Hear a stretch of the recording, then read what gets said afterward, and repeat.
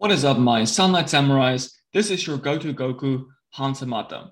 So I was listening to a podcast by Carl Lenore, and he talked about fish oil crushing inflammation. So it's a common misconception that people think that fish oil is one of the most potent anti-inflammatory substances out there. And this is a misconception because fish oil isn't actually anti-inflammatory. But let's dive into the clip. Here is what he said.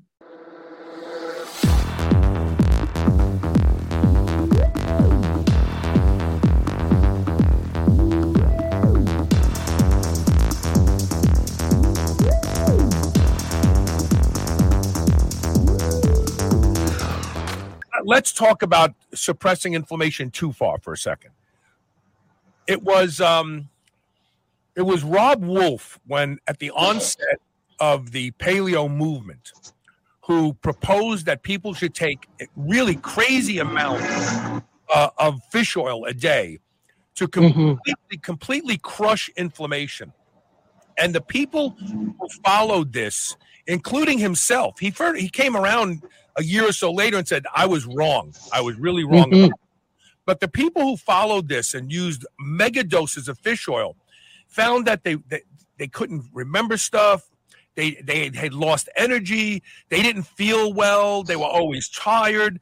And you would think that would be the opposite of crushing inflammation. So the short story is inflammation is important. It's not a black or white thing. It's not like, no, you want to crush it or you got to be careful. So first off, he thinks that fish oil is one of the strongest anti-inflammatory compounds out there, and that the bigger the dose you take, the more it inhibits inflammation. At the end of the day, you have zero inflammation. Now, fish oil actually, it doesn't inhibit inflammation. It's not anti-inflammatory. It only opposes the inflammatory effects of other things in the body. So in technical terms, it's not anti-inflammatory. And when it comes to the anti-inflammatory effects of omega-3 to omega-6, it's by competitive inhibition, it's less inflammatory than the omega-6.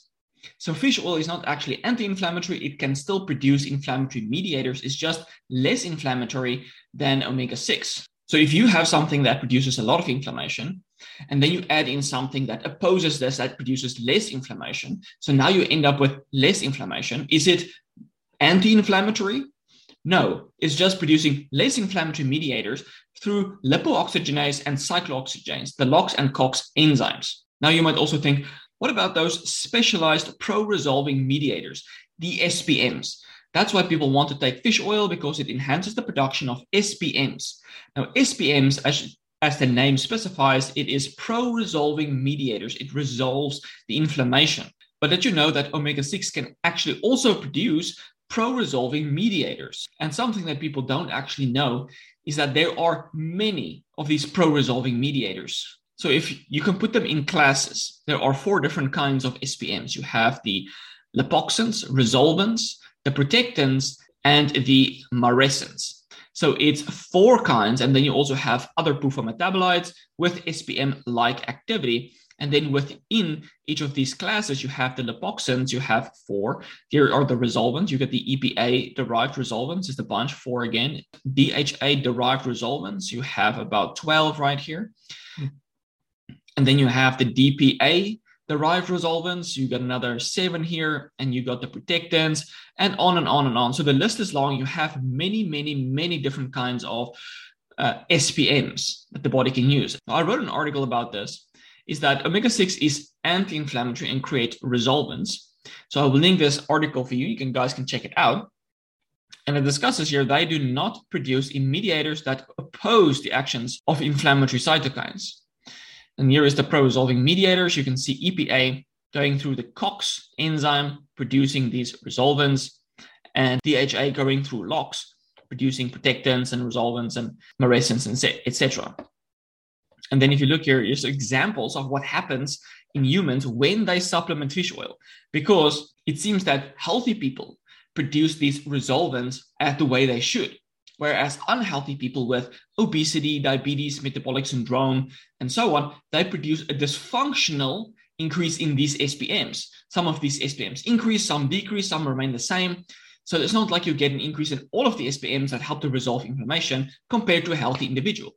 So if you're unhealthy, how are you supposed to benefit from fish oils if you can't even produce the same level of SPMs compared to a healthy individual? So the study here is just one example. These results suggest an impairment in the metabolism of 17-hydroxy-DHA, two resolvents in patients with peripheral vascular disease. Interestingly, the increase in HEPEs and resolvin E1 and E3 with fish oil was extremely heterogeneous.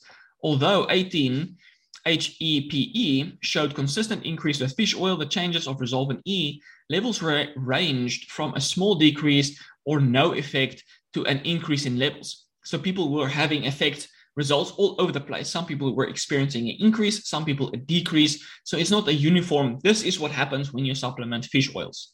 And another study found that fish oil increased plasma EPA and DHA levels and 18 HEPE levels in both groups, although the increase in 18 HEPE was lower in the metabolic syndrome study. 17 HDHA and 14 HDHA increased in the control group. However, there was no change in 17 HDHA and 14 HDHA levels in the metabolic syndrome group. So again, like all of these mediators that are all over the place, it doesn't necessarily mean that the increase in these resolvents was actually good. So this study found that the investigators compared survivors with non-survivors. Higher levels of pro-inflammatory cytokines correlated with higher mortality. The investigators speculated that failure of resolution, the response to SPMs, contributed to mortality. Thus, in this study, higher SPM levels failed to improve outcome, but may reflect upon defects in actions rather than synthesis. So even though you might have these resolvents, they might not actually be doing their job properly. Another study found that early treatment with LXA4, which increases SPM action, worsened infection and failed to improve survival. In contrast, treatment with LXA4 during late sepsis improved inflammation and survival, while LXA4 receptor antagonism had no effect. So the point here is that these SPMs actually have also immune suppressive effects. So if you use them at the wrong time, they can actually worsen bacterial infections. So if you're chronically stressed, that suppresses the immune system. Now you supplement these SPMs, they can suppress the immune system even more.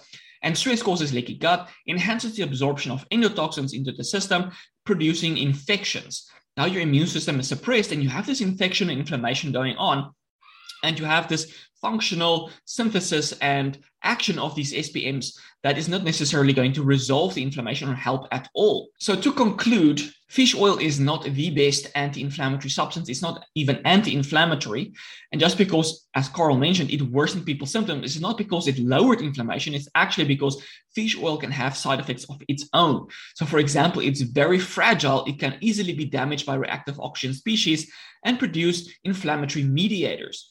So it by itself is also pro-inflammatory, and by being incorporated into cell membranes can reduce the energy production of a cell, reducing the effectiveness of that cell. So fish oil, they can have their own side effects. They're not just opposing inflammation. And if you want to use something that opposes inflammation, first of all, if you eat too much omega-6, eliminate the omega-6 from your diet. Don't just supplement fish oil, eliminate the omega-6.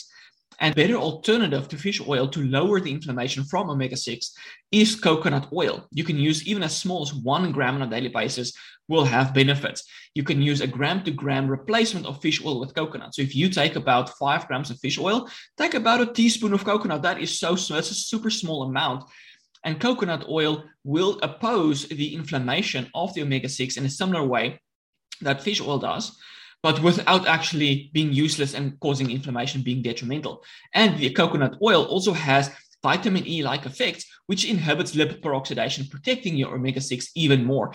And because coconut oil is such medium chain saturated fat, it can displace the omega-6 in the mitochondria so that your body burns the coconut oil instead, speeding up the metabolic rate, because omega-6 and omega-3 can actually have anti-metabolic effects. So it's not about crushing your inflammation that's negative. It's because you're using fish oil that has its own side effects and doesn't really resolve the inflammation induced by something like omega-6. That is the problem. So I hope this video was helpful, and I will check you in the next one. Cheers, guys.